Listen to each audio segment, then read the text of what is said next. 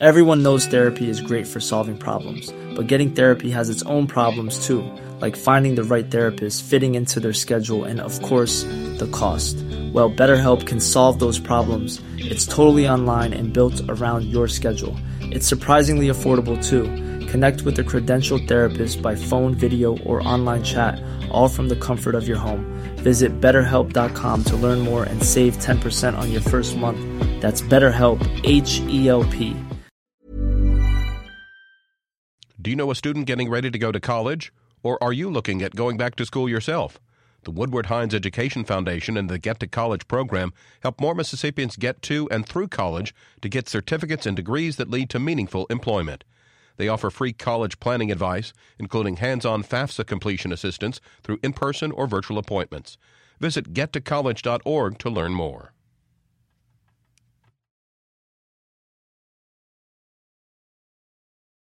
Support for Mississippi Edition comes from Trustmark, featuring My Trustmark online and mobile banking. Monitor accounts and information, transfer funds, create special alerts and reminders. Details at trustmark.com. Member FDIC. Good morning. It's 8:30. I'm Karen Brown, and this is Mississippi Edition on MPB Think Radio. On today's show, the latest on the weather-related flooding in the state. What are Mississippians dealing with today? Then, what life is like for mentally challenged Mississippians in the wake of a U.S. Justice Department lawsuit against the state. The comprehensive and coordinated approach that we need to the issues that are in question is still in order, or we feel we wouldn't have an action or a current lawsuit pending. Later, a visit from the experts of Everyday Tech on fitness and tech, and getting food to those who need it in the capital city. That's all coming up. This is Mississippi Edition on MPB Think Radio.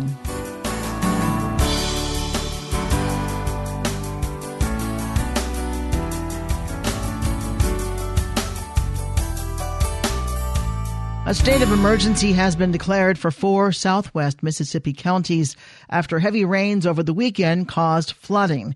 Areas of Adams, Amite, Pike, and Wilkinson counties saw floodwaters rise as rain inundated that part of the state. Some Mississippians have been driven from their homes, and with us on the phone this morning with the latest is Lee Smithson. He is the executive director of the Mississippi Emergency Management Agency. Welcome, Lee. Good morning, Karen. I'm sure it's been a busy weekend for you. It has been a busy weekend, especially in the southwestern part of our state, those 4 counties that you just mentioned. But as bad as it's been for us, our hearts still go out to the people of Louisiana who were inundated much more than we were. Absolutely. What they say is unprecedented flooding, and rescues still happening there. I want to ask you, because on Friday when we were trying to keep our listeners updated on where the flood emergencies were, the first one was in Osika, and that was before Crosby, which is where I understand people are being sheltered because of heavy flooding there. But what about the folks in Osika? Because that flood emergency went on for a number of hours. That's right, and basically the entire town of Osika at one point was evacuated due to the high waters. The good thing for us in Mississippi, the way this rain event was, is it was flash flooding, so the water went back down quickly. So in Osika, people were able to return back to their homes on Friday after the water went down. So and the same thing held true for the little town of Crosby as well. They had pretty bad time on Friday, but the water did go back down. So there were people who were starting to go and do their damage assessments of their homes as early as yesterday. What about water rescues? Did we have any of those in the state? We did, and Osika was where a lot of the rescues were. We had half a dozen swiftwater rescues in Pike County on Friday, and so we had, it was pretty touchy there for a little while on Friday, but fortunately, 2 minor injuries is all that we had.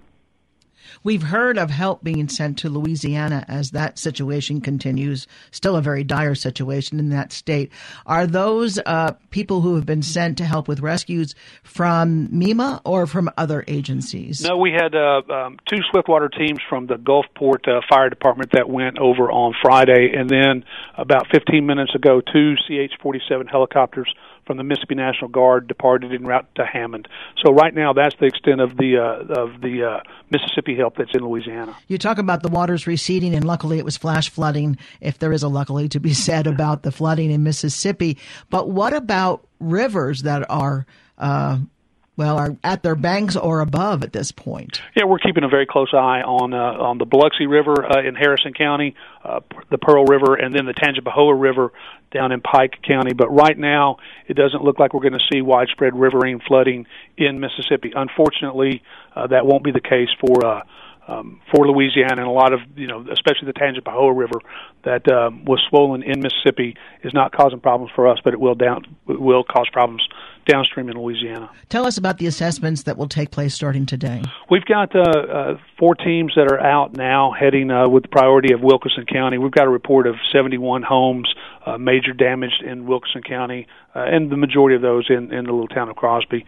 So we're going to be out doing our assessments in Amite, Pike, Wilkinson counties this morning, and just see what extent of help those folks need. We're already coordinating with the volunteer agencies, Team Rubicon, of course the Red Cross, and as many as we can to get in there and start helping those people out today. There's a shelter open in Natchez, and I heard earlier that you expect that to be open in the coming days? Yes, we've got 56 people, all of them from the town of Crosby, including their mayor, in the shelter in Natchez. Last night we also had about 20 more from Louisiana who had heard that the shelter was open, so they're in there. So we're going to keep that shelter open as long as it's needed, because the people might be able to get back in and start cleaning their houses out, but until they're habitable, they're going to need a place to stay, and we'll keep that open as long as they need it. Let me ask you finally, there is a chance of rain today and in the coming days for all areas of Mississippi, really. What will that do to these counties that are already stressed by all this flooding? Well, of course, it's going to create just continued misery for those folks down there. But fortunately, the National Weather Service is not predicting high accumulations of rain for the rest of this week. So we're optimistic that other than some cleanup in the rain, we don't see the chances of more flooding. Lee Smithson is Executive Director of the Mississippi Emergency Management Agency. Lee, thank you so much for being with us. My pleasure, Karen. Up next, what life is like for mentally challenged Mississippians in the wake of U.S. Justice Department's lawsuit against the state. This is Mississippi Edition on MPB Think Radio. MPB Think Radio is your voice for Mississippi. If you or your community has an event coming up and you'd like help spreading the word, send us an email. You've got mail. To psa@mpbonline.org. MPB is getting its very own car tag. But first, we need your help. To begin production, we need 300 of you to say yes to the tag. Go to mpbonline.org/car tag for more information and also to sign up. A portion of the fee goes to help MPB continue to educate, inform, and entertain Mississippians. Thanks for your help, and we'll see you on the road.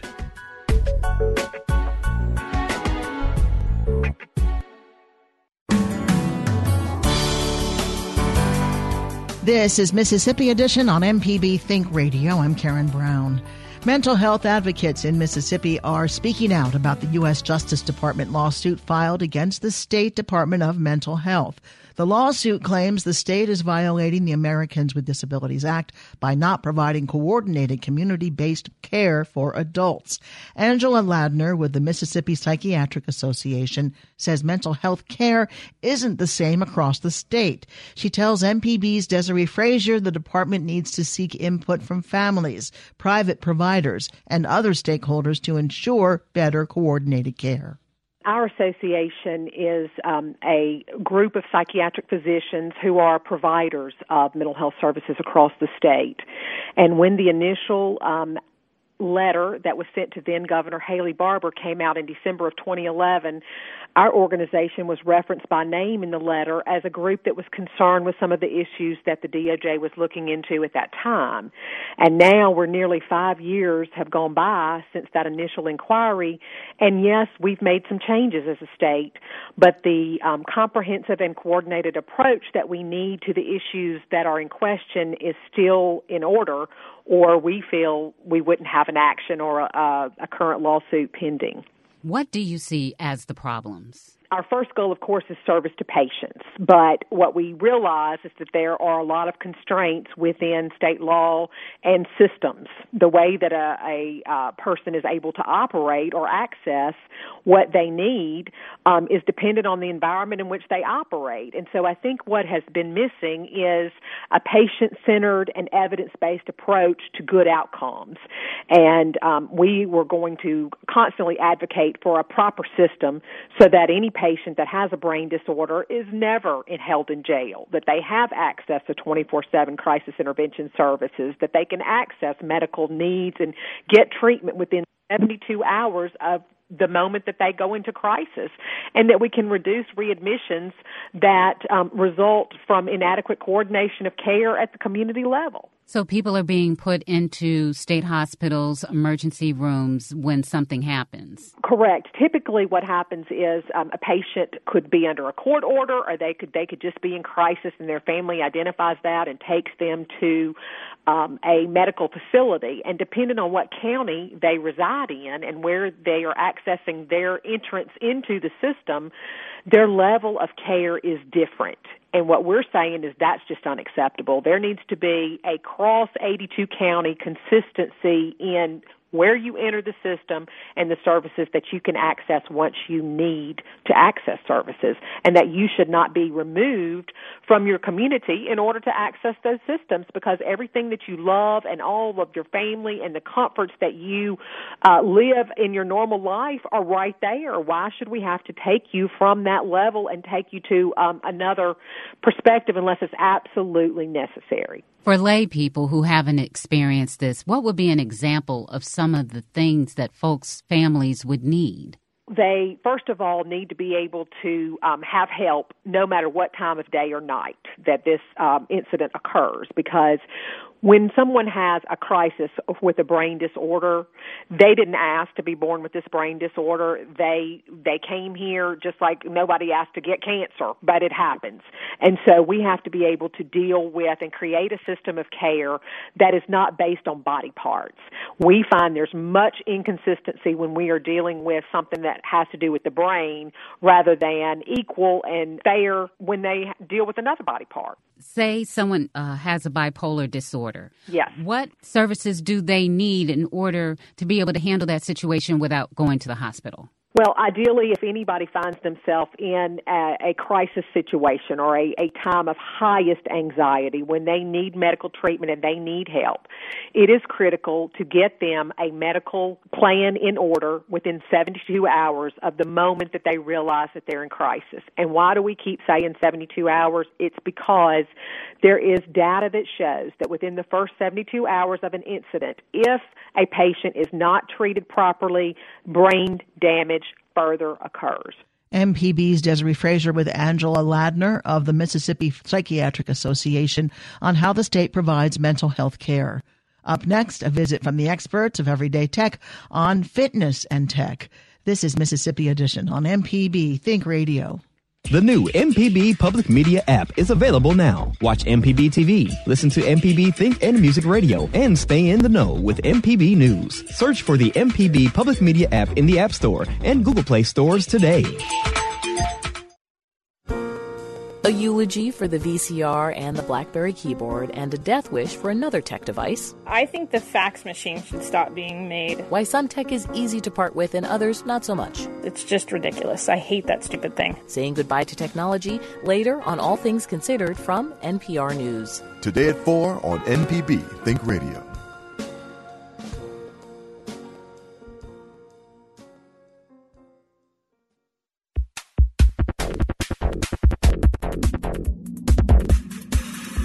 Everyday Tech on Mississippi Edition. I'm Sharita Brent here with Ashley Jeffcoat, Digital Media Director for MPB. And this morning we're going to be talking about fitness and wearable tech. Ashley, there are a lot of technological advances now. So not only can you work out, you can calculate your calories and calculate how many steps you're taking and how many miles you're walking and things like that. So we're going to talk about some of those wearable items. Are some of the most common ones like a watch or something? Yeah, the watch is the most common. It is the best and easiest by far and away. That's if you go to buy a wearable, you're probably going to end up buying a watch. Or some of them look more like bracelets, very attractive now. Okay, sleek. But that's definitely the most wearables you'll buy. They are worn on the wrist. And I imagine they're like waterproof and just designed to survive the elements. Yes, most of them are made to be like sports watch, any kind of sports watch level. That's what you're looking for in any of these wearables. So when you get a wearable, what should you be looking for? Is it going to have a stopwatch on it? Is it going to have a mechanism where it counts your steps? So the way a lot of these work is that the device itself does the tracking, and then you actually look at it through an app. Oh, okay. So, especially when you're looking at some of the most popular ones, those will be the Fitbit, really is kind of the top line, but Garmin also makes some. Misfit is very well received. And these will track whatever kind of stats you buy, and then depending on the device, it'll track some different things. But you'll be able to look at these through an app. And that's how you can find out, like, how many calories am I burning, where did I run, if you get, like, one of the Garmins that have GPS enabled in them. Okay. So as far as price, how much should one look at when it comes to paying for things like that? If you see a price is really high, should you be alarmed, or could it be worth it? It could be. Some of them, if you're looking at one of like the Garmins, are pretty expensive. But the reason for that is a lot of them have GPS built into them, which makes for a pretty intense little thing. It can actually keep track of where you are, not just what you're doing. Okay. So if you get lost running in the woods, it'll help you get back. Yeah, you'll be able to find your way home. It'll be fine. Okay. And like the one I'm thinking of specifically, the Garmin Forerunner, which is kind of like their top of the line. It's really expensive at $500, but it also gets like 11 days worth of battery. Oh. Which is pretty good for something like that. But yeah, typically you'll look at spending like. There's a huge range. You can get a very basic Fitbit for less than $100. Okay. And it's not going to do a whole lot, but it will connect to an app and it'll help track things like your steps, which for a lot of people, that's all you need. That's really all you're looking for. But the more feature-rich device you're looking for, the more you're going to spend on it. So I was going to ask about the charging process for these things. Does it take a long time to charge up something like a Fitbit? For the most part, they charge very quickly, less than 30 minutes. Because they're very tiny batteries, and when you're not actually using them, it charges up like super duper fast. Okay. Now, for folks like me who don't have a Fitbit, but I have a phone that I listen to music and podcasts and things while I'm working out, what could I get so I don't have to hold it in my hand? That's the problem, is that there's not a lot you can get. I see some people have patches on their arms. You can get the patch and put it on your arm, but it's still not going to track nearly as accurately as an actual wearable device will. And in that, you really are only going to be looking at tracking steps. Okay. Some do heart monitor, but to do the heart monitor, you have to actually hold it in your hand for the phones that do support that. You're not going to get anything worthwhile. Most of the time when you see people wearing their thing on their arm, their phone or whatever, they're listening to music. Okay. You don't want to stick it in your pocket or anywhere where it might get damp from the sweat. Right. That's not good for your device. Right, and we'll talk a little bit more about that, working out with your tech and how to stay fit with various tech on Everyday Tech, the show, which is coming up this Wednesday morning at 10, so be sure to listen. You can send us an email before or during the show to everydaytech@mpbonline.org. For Ashley Jeffcoat, I'm Sharita Brent. This is Everyday Tech on Mississippi Edition. Thanks for listening.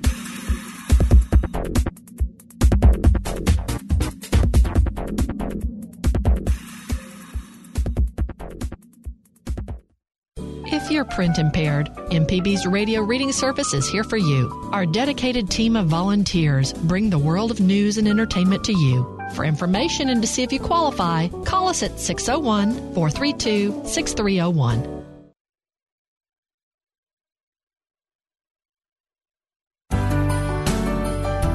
This is Mississippi Edition on MPB Think Radio. I'm Karen Brown. 1 in every 5 Mississippians faces hunger, according to the nonprofit group Feeding America. This is the worst hunger rate in America. While many programs and efforts are in place to fight hunger in the state, some students at Jackson State University are taking food straight to the people. Tomorrow, the Crop Drop will give away fresh fruits and vegetables on a first-come, first-served basis. The Crop Drop will be at Blackburn Middle School in Jackson. And we spoke with Heather Wilcox of JSU about the giveaway.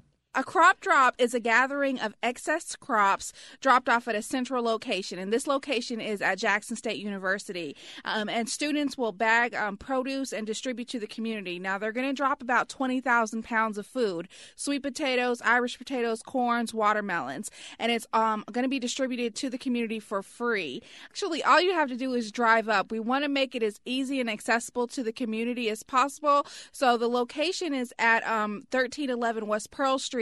Right off the Dr. Robert Smith Parkway. And so we're encouraging the community to just drive up, slow down, stop. The JSU students will put the produce in your car, in your trunk or your back seat, and then all you do is just drive off. No questions asked. And if you're picking up for a resident, then we can definitely make sure you would get 2 bags of produce because we want to give the food out, all of it, by the end of the day. This is tomorrow from 8 to noon. So, and all the students are volunteers? All the students are volunteers. It's part of New Student Orientation Week. All of our students will be returning back to campus. And, of course, all of our students have to have 120 hours of community service before they graduate. So this is the New Student Orientation event for them. So they'll get community service hours. But it's also a way for them to actually get introduced to the community that's around Jackson State University. So we anticipate about 150 to 200 student volunteers. How many people are you expecting to come get some dropped off stuff? Well, if we have about 20,000 pounds of food, and if we bag 10-pound bags, we anticipate about 2,000 bags of food. And so we really would like to give out 2,000 bags of food to roughly 2,000 residents. That's our goal. Now, if we have leftover food, we do have a backup plan. We're going to donate it to the Mississippi Food Network. And so that is our backup plan. But essentially, we really just want the community to come out to meet the students, and for the students to meet them, and anyone in need of this produce, we want them to be able to just tell us about the producers who are donating all of this. Well, this is again the Society of St. Andrew, the Gleaning America's Field, Feeding America's Hungry. It's their program, and they go across crops in the state of Mississippi, and they ask the farmers if they have excess crops that they would like to donate. Just depending on their crop, depending on what they was able to yield that year. A lot of times that they are able to go ahead and get rid of the rest of their crops before they plant for the next season. So they go across the state of Mississippi, and we kind of gather what we can, what is available, and that's how we're able to get that amount of food. How are you able to get the food from some part of Mississippi to Jackson State? Actually, there is a small cost associated with that the university will pay for, and that's just the transportation of the produce itself, the potatoes in a dump truck. And we usually split that cost with the Society of St. Andrew. It's usually less than $500. And so for this amount of produce, and we don't charge the community for the food, we think it's a valuable investment for the community. Now, why potatoes, watermelons, and corn? Is that because that's where the excess is? Yes, exactly. And so it just depends on what the excess crop is. And so we may not get as many watermelons, but we definitely will have plenty of Irish potatoes and sweet potatoes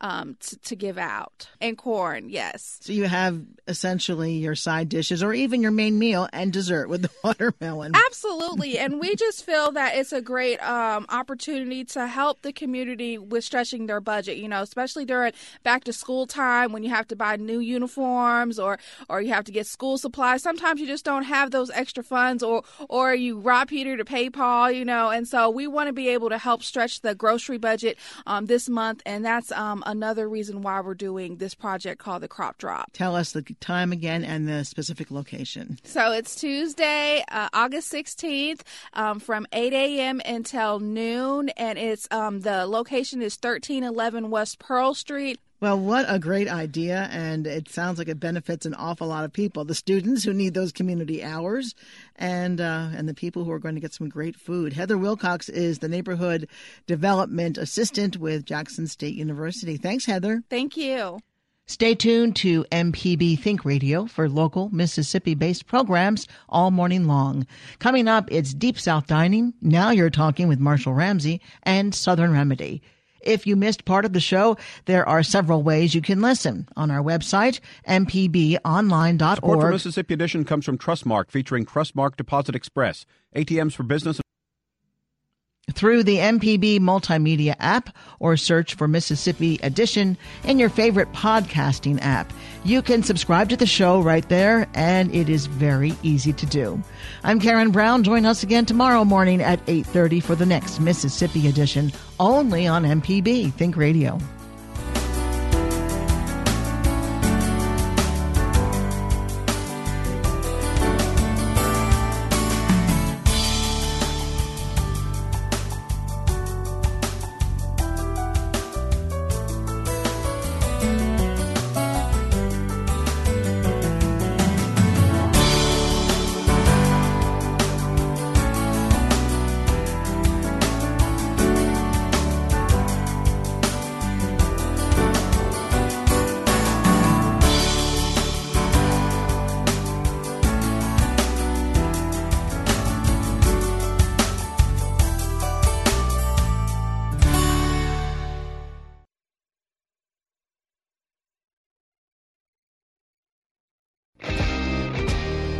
It's Marketplace Tech for Monday, August 15th. I'm Molly Wood, filling in for Ben Johnson. It is unclear whether